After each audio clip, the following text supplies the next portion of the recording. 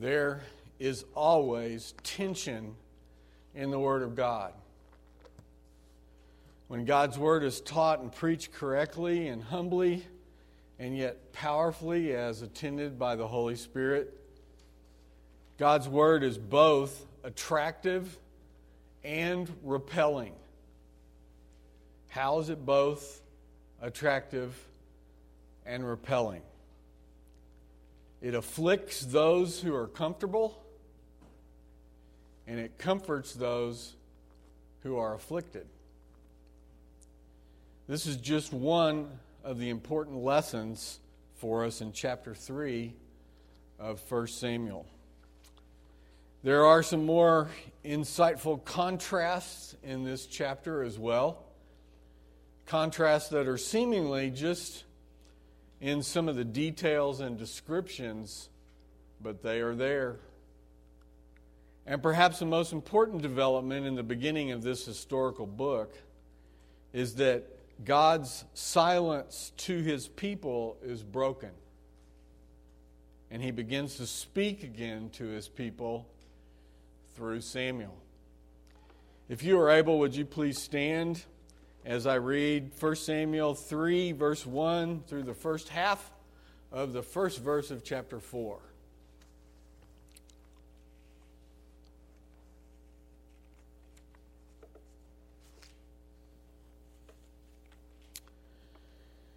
Now the boy Samuel was ministering to the Lord under Eli, and the word of the Lord was rare in those days. There was no frequent vision. At that time Eli, whose eyesight had begun to grow dim so that he could not see, was lying down in his own place. The lamp of God had not yet gone out, and Samuel was lying down in the temple of the Lord, where the ark of God was. Then the Lord called Samuel, and he said, "Here I am," and ran to Eli and said, "Here I am, for you called me." But he said, "I did not call. Lie down again." So he went and lay down. And the Lord called again, "Samuel," and Samuel rose and went to Eli and said, "Here I am, for you called me." But he said, "I did not call, my son. Lie down again." And Samuel did not yet know the Lord, and the word of the Lord had not yet been revealed to him. And the Lord called Samuel again the third time, and he arose and went to Eli and said, "Here I am, for you called me." Then Eli perceived that the Lord was calling the boy.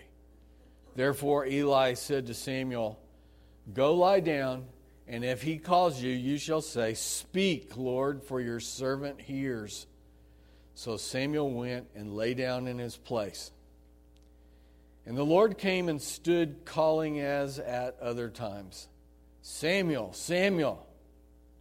And Samuel said, "Speak, for your servant hears." Then the Lord said to Samuel, "Behold, I am about to do a thing in Israel at which the two ears of everyone who hears it will tingle. On that day I will fulfill against Eli all that I've spoken concerning his house, from beginning to end.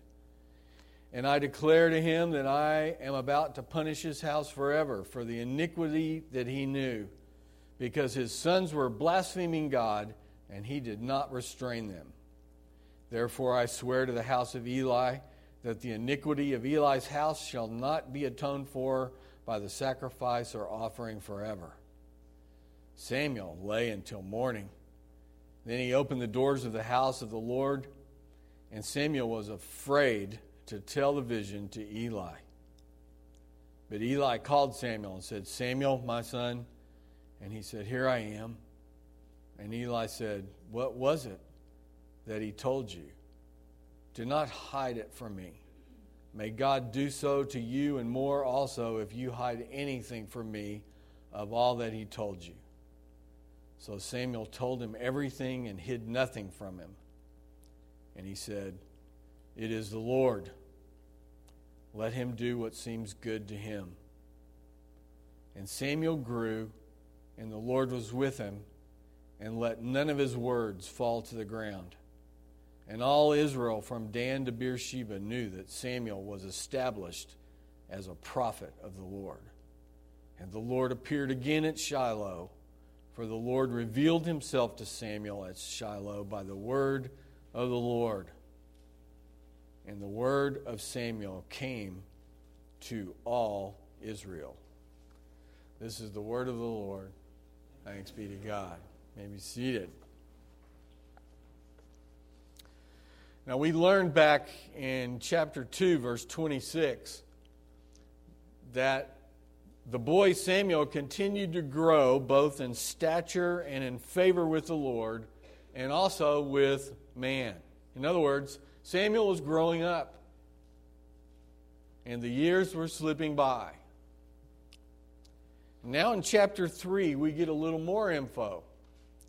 In verse 2, we find out that as the years had passed, Eli's eyesight had begun to grow dim so that he could not see.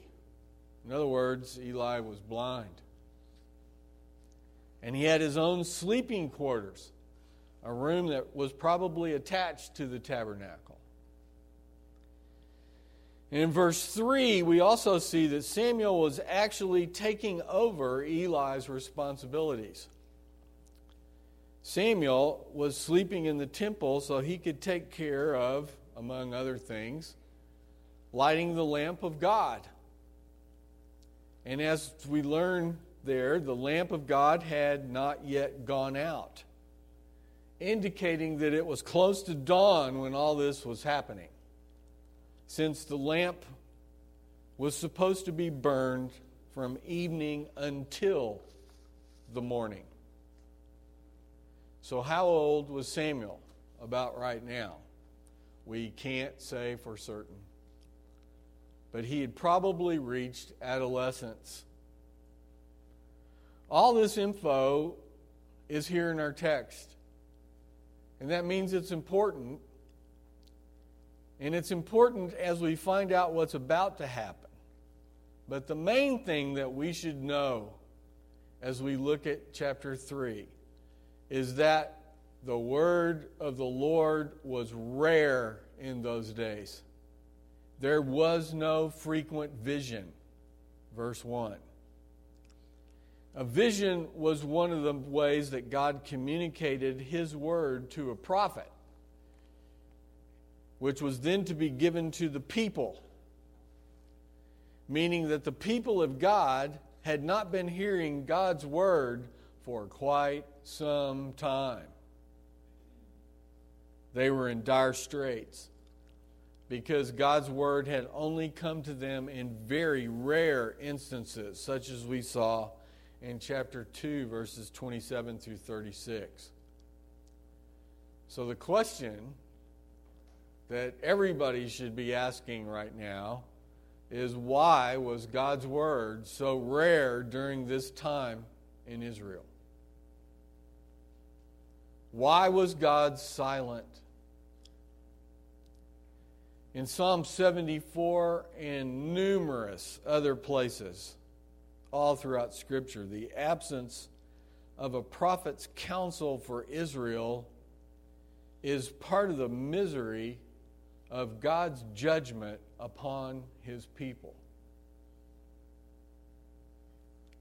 God was allowing Israel to wander in spiritual darkness, a darkness that she actually seemed to prefer. Remember, these were times where everyone did what was right in his own eyes. In other words, they did what they wanted to do. This is the age-old problem of corrupt leadership in Israel and serving other idols and gods. And how many times did it happen? I don't think we can count them. It's over and over and over and over and over again. And we would have been no different.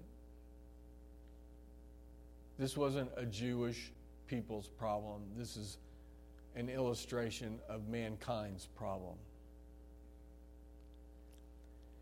But we already know in this book that God has been raising up somebody who is about ready to receive his word, which means something. What does it mean?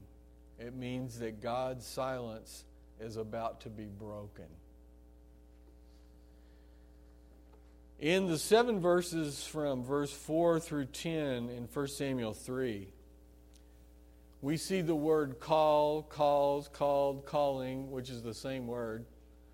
It occurs 11 times in these 7 verses. God specifically calls Samuel 4 times, but Samuel thinks it's Eli calling out to him the first 3 times. The first time, Samuel runs to Eli, but Eli tells Samuel he didn't call him to go back to bed. Every parent in here knows what that's like. The second time, the same thing happens. But here we find out why Samuel doesn't understand what's happening. And we find that out because God tells us in verse 7. Now Samuel did not yet know the Lord, and the word of the Lord had not yet been revealed to him. Now don't go too technical here. Samuel worshiped the Lord. He ministered to the Lord. The point is that Samuel did not yet have any direct experience of hearing or receiving God's word. So he simply didn't recognize it. He didn't recognize the voice, the source. The third time, the lights come on for Eli. Verses 8 and 9. Then Eli perceived that the Lord was calling the boy. Therefore Eli said to Samuel, "Go lie down. And if he calls you, you shall say, 'Speak, Lord, for your servant hears.'" So Samuel went and lay down in his place. Now we could write a whole other chapter about what's going on with Eli here. But he had been God's priest his whole life. Fourth time God calls, Samuel is ready to hear. Verse 10. And the Lord came and stood, calling as at other times, "Samuel, Samuel." You know, anytime you see in the Bible when God says somebody's name 2 times in a row or 3 times, it's either big trouble or it's big, just big. This is big. Samuel said, "Speak, for your servant hears." Now, if you're looking at these verses and trying to figure out how to apply them to yourself right now, you're in for quite a confusing struggle. In our day, believers are in a much different situation than the one Samuel was in, who had a specific calling for God for a specific redemptive purpose with his people Israel in the Old Testament period. We are not called to receive direct revelation like Samuel was, mainly because the Scripture, God's Word, the Holy Bible, is now complete and has been for quite some time. In other words, we are in no way prophets as Samuel was to be a prophet. God's completed revelation in the coming of Jesus Christ and His written Word means that the church today possesses the final written Word as we await the return of the Lord. Peter writes in 1 Peter chapter 1, verse 23, "You have been born again, not of perishable seed, but of imperishable." And how have you been born again? Through the living and abiding Word of God. The question we should always ask first, which many of us skip because we think the secondary things are more important, and we want answers to every little jot and tittle. But the primary question that we should always ask first is, what do these verses reveal to us about God? If you get that one right, the other things tend to fall in place where you can abide them. What do we learn about God here? Isn't it extremely kind and gracious of the Lord to take Samuel down this path of hearing God's word in this step-to-step fashion? What do you think? Samuel had a little time to catch up on what God was doing. Yes, this seemed to come from nowhere, but he walked him through it out of a kind and gracious character that is true of our God, that was right for this situation, to this probably adolescent boy that he was calling to start in his office as his voice, his prophet, that would have this incredible effect on his people and several of Israel's first kings. So he walked him through it. One way we can see this is just to ask yourself, do we sense that God is being impatient with Samuel here? Or do we see that God seems to be in no apparent hurry? This is important for us because most of us are frazzled beyond the point of being able to hear anything.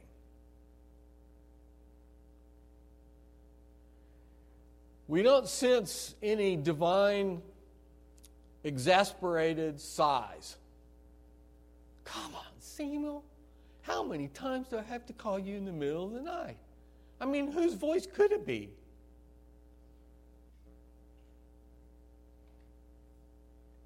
Come on, Samuel. You are so slow. We don't sense any of that. We may sense it in us, but we do not see it in God Almighty. The Lord is willing to give us time to understand Him. He moderates His instruction to our condition, is how one preacher said it. He knows how to work that in each one of us who are different. One of the things that I know Marty and I have said over and over and over again as we're now on the other side of, the midlife line is, why didn't we see this earlier? What's the answer? We are so fortunate that God took His patient kindness and applied it to us and walked us through all the experiences of our lives so far to get us where we are right now. Can you say that? This is what He's got trying to work in each one of us, no matter how young or old you are. Jesus said in John 16:12 something really interesting in dealing with a group of 12 particular men who we identify with, mainly because of slowness and other characteristics that seem to interrupt the plan. I still have many things to say to you, but you cannot bear them now. God knows when we will be able to bear them in faith or understand it or apply it or get it. And He is committed to doing all of that in every single one of us. So the question I want to ask is, do you know this about the God you have entrusted your life to? Or is your first reaction, oh man, He's ticked at me? Yeah, God will have some form of being able to get us along, but we think about this in human terms and we just blow up His character into something that He is not.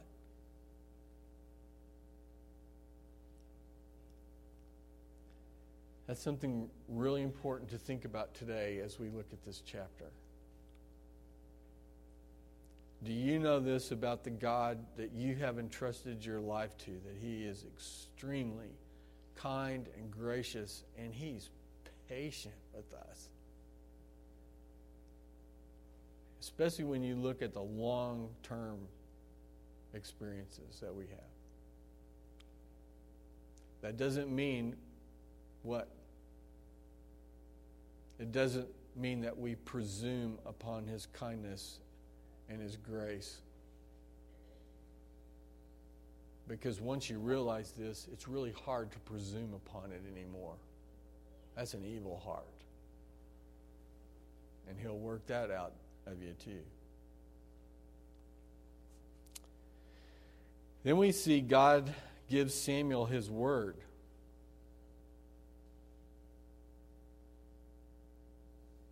Which is the coming judgment upon Eli's house, the man who has raised this little boy since being weaned, his mentor. Now Samuel hears directly from the Lord. What does he hear? A shortened and more direct version of the threatened judgment Eli has already heard once. What this does is confirm that the message Samuel heard really was the word of the Lord. So think about that. It's an adolescent. Was that really God? Well, he knew, because he lived there, that another prophet had delivered the same message to Eli.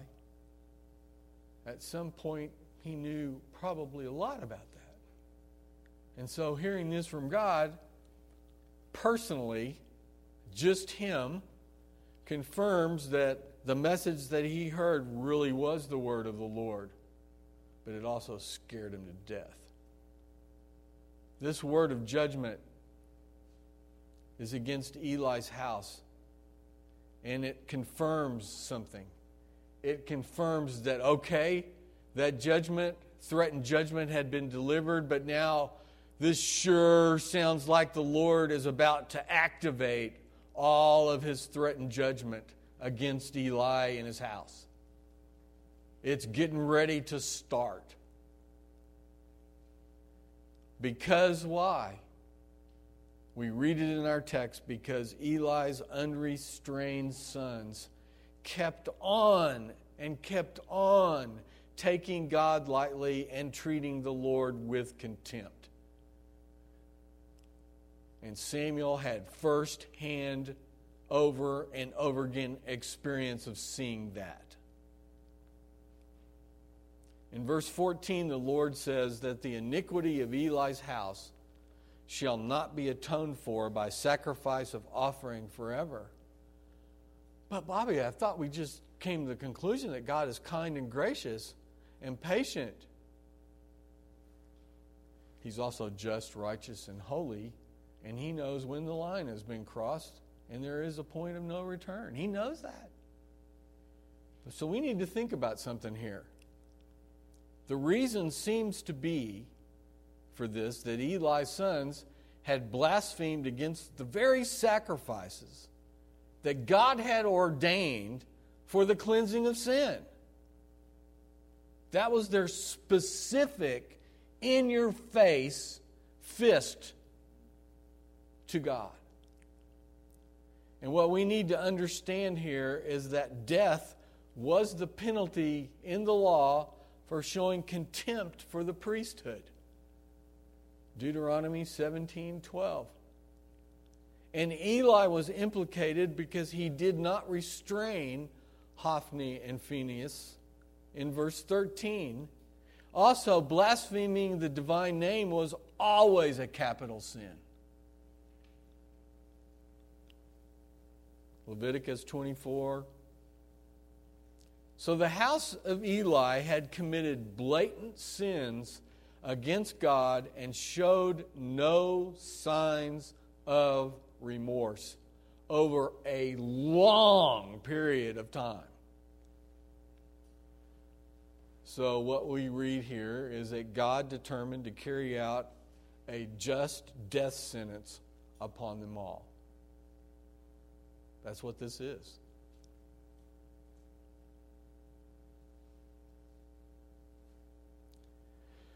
He's delivering a message, Samuel is, that had already been given by another man who we don't even know who he was, a prophet, to Eli, that God is going to do this. It's already been determined.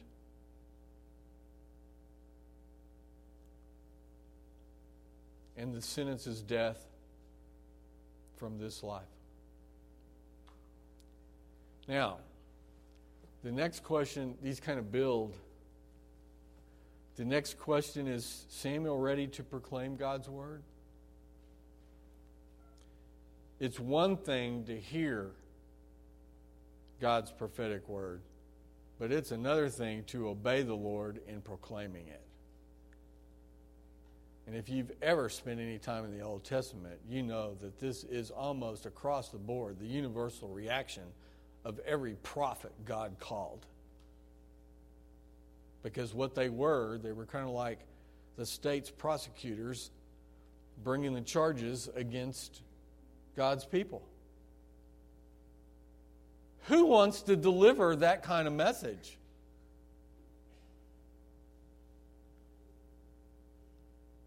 Some of the saddest, most agonizing portions of the Old Testament are the prophet's calls to deliver the message of what God's going to do to his own people, because they just will not do anything but rebel.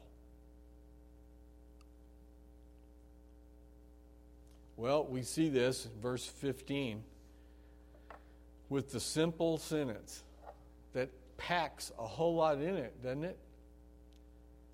That Samuel was afraid to tell the vision to Eli. Yeah.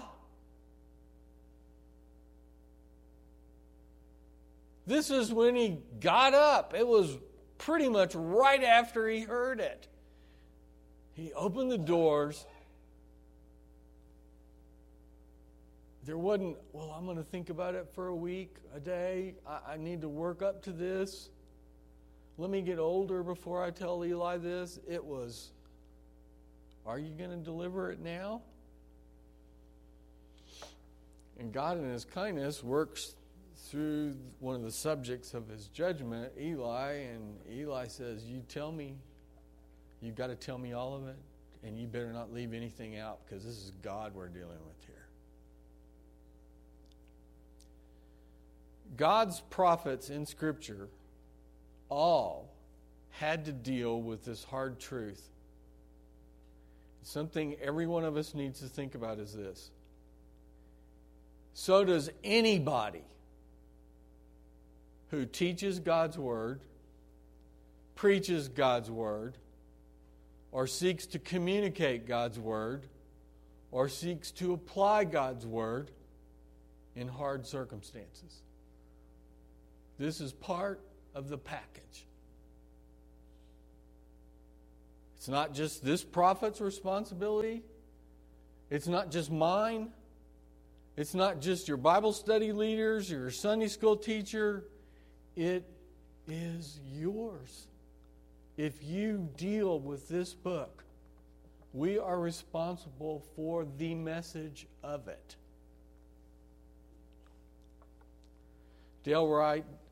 Ralph Davis writes this.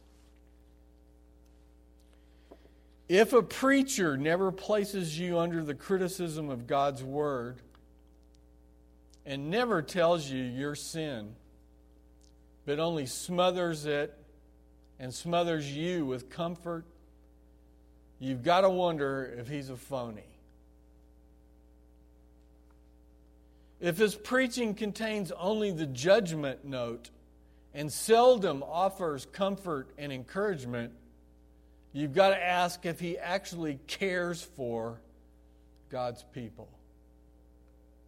This is the tension that we've been talking about of the word, because it is both attractive and it's repelling. It afflicts those who are comfortable, and it comforts those who are afflicted. Eli's the one who called Samuel and asked what it was that the Lord had told him. What does that say about Eli at this point in his life? We should notice here that Eli again calls Samuel my son. I don't know that you noticed that or not. It's an endearing term that he also used in verse 6 when he was telling him to go back.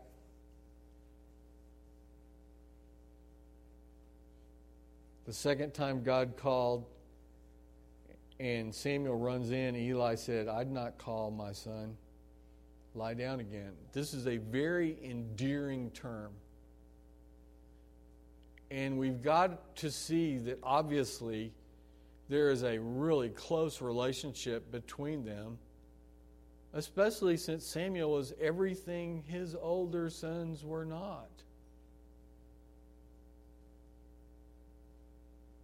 Samuel then, we read in verse 18, the first part, an adolescent boy that God was calling to be his prophet, to deliver these messages to his people.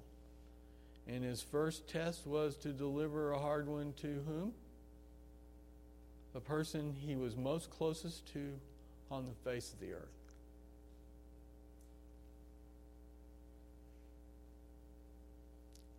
Samuel then told him everything and hid nothing from him. The adolescent boy obeyed his God and delivered the excruciatingly hard message to his mentor who was raising him. Eli's response, it seems that he's resigned to the Lord's sovereignty without any reluctance. He says, "It's the Lord." Wasn't any doubt. Let him do what seems good to him. Do you see somebody who just feels helpless? He knows he's blown it. He knows God's judgment is just. He knows his house is a mess. David was in this situation later, we read, and he just says, "It's up to you, God." So what can we say about Eli? Well, I found one commentator who was actually willing to write down, recorded forever, sort of, what he thought of Eli, because this is a tough one. He says that Eli could bear much, though he could dare little. He could submit, but he could not fight.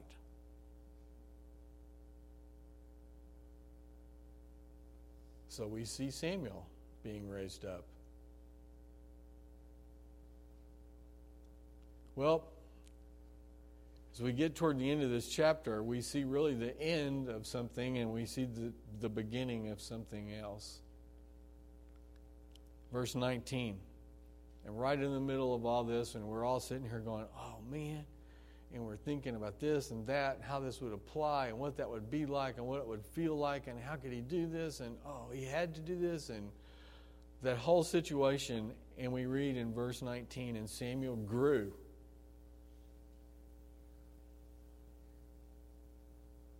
And the Lord was with him, and he let none of his words fall to the ground. What a statement. Samuel, as a boy, responded to God's call in his life with reverent and humble obedience. The phrase at the end of this verse, and the Lord let none of his words fall to the ground, means that God caused his prophetic messages to come true. Samuel, as a prophet, was able to speak the truth to the people in a way that was valid and credible. And we see this immediately happen after all this becomes known. But we also see it probably develop more slowly as these judgments were carried out, which is just a chapter or two away, at least the first part. One of them at the end of the judgment carries on even longer to the last priestly member of his house. But you know what? I bet a whole lot of people knew all those details. When God speaks, he carries it out. Just think all the sound bites we could make out of that.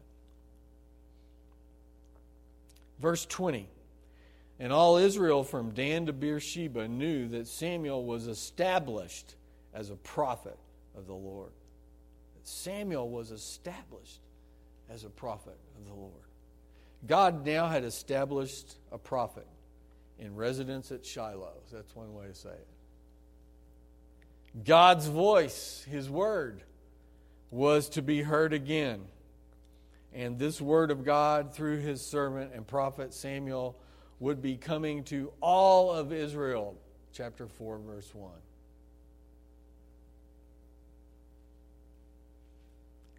Which, as we've noted, and we need to address here, is like a coin.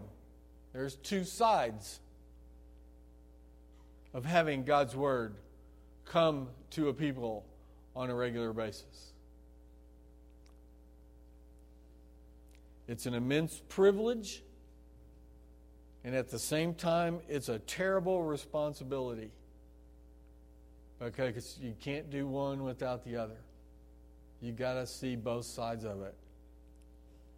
This is the perspective that we have as believers before our Creator and Savior, who is Lord and all. It's an immense privilege to have the Word of God. And it's also a terrible responsibility because it's so easy to ignore the responsibility. But the more we see it as a great privilege, immense privilege, the more the responsibility part doesn't look terrible or too much. To help us remember all these lessons about who our God is and how he works from this pretty incredible chapter, let's remember the contrasts that are here in chapter 3, which is one of the reasons they're all here. And there's a bunch. You may be able to find some more. Eli the priest was blind, but God raised up a boy who had a vision of God giving his word. Eli was sleeping in his own place, while Samuel was sleeping in the temple. Now, how many of you are going, only the high priest could go into the most holy place? He wasn't sleeping in the temple. What's on the other side of the curtain from the ark, where the ark was? The lamp. He could be in there. That was his responsibility. So don't ruin the text by thinking too technical and thinking that God made a mistake here. He made no mistake. This all happened in a time when the lamp of God, which symbolized what? God's presence in the holy place of the tabernacle, was very dim, but not yet completely out, right before dawn. It was getting low.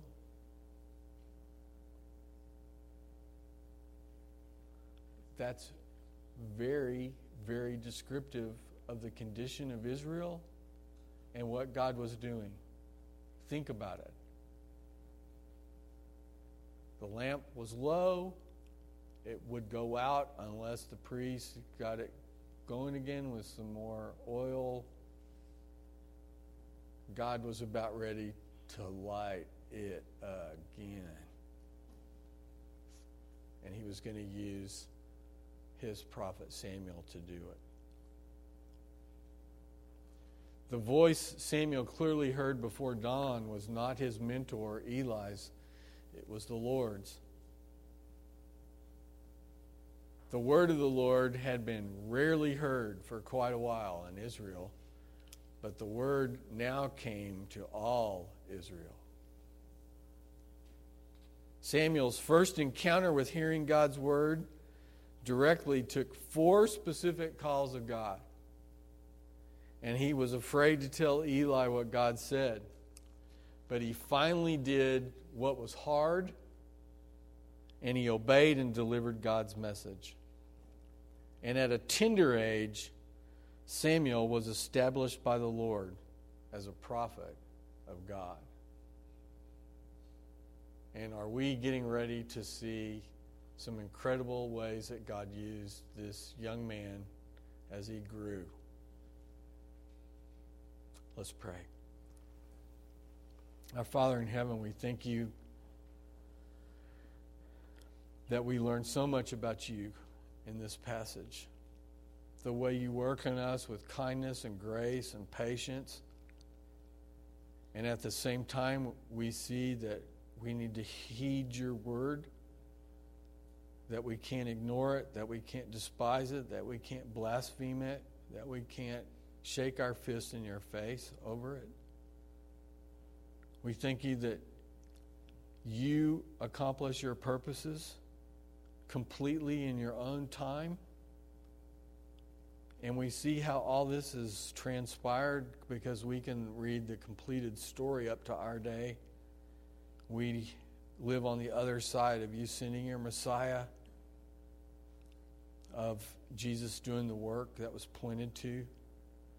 And we revel in our thankfulness and gratefulness as we realize that you saved us in spite of our sin and when we were yet your enemies. Oh God, we pray that you would work powerfully, that your Spirit would attend your word in our hearts, that you would encourage us in our stands when it's so terribly hard to follow through and obey, that we would do these things with grace and your inner strength as we tremble before you, knowing that it's your strength and you're the one that changes people's hearts and leads. God, we ask for your glory to be known here in the place where we live, and that you would do a work in the hearts of the people of this particular part of the world. We need you. Our culture needs you. Only you can change hearts. Speak to us through your word. Give us the power and the strength to obey in faith and love and gratitude for what you've done. It's in Jesus' name we pray. Amen. Would you please stand for our benediction?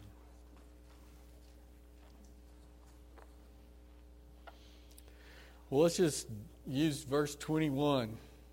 And the Lord appeared again at Shiloh, for the Lord revealed himself to Samuel at Shiloh by the word of the Lord. Amen. You're dismissed.